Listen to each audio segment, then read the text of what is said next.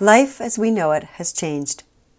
And for many who are isolated from their schoolmates, friends, family, and colleagues, or who have lost their job, or who have gotten sick, life may be pretty crappy right now.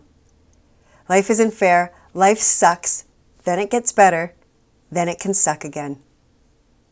All we are required to do is to take one day or one moment at a time to keep moving ourselves forward.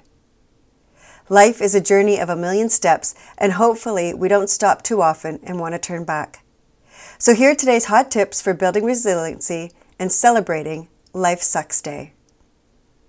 It's okay to be sad or mad or cry or to be frustrated, to feel angry, jealous, anxious, and scared. It's okay to feel. Set your intentions on those things that you can control and use that sense of control to show you that 100% of your life right now does not suck. Some of it may, but not 100%. Focus in on the things that you can be grateful for, however small that may be. Finally, hold on to hope. Hope for me stands for hold on, possibility exists. Strategic hope forces me to take action, and that action is based on problem solving what I can control. And when I have a sense of control, I don't feel so sucky. The circle of life. Hold on, it's going to be okay.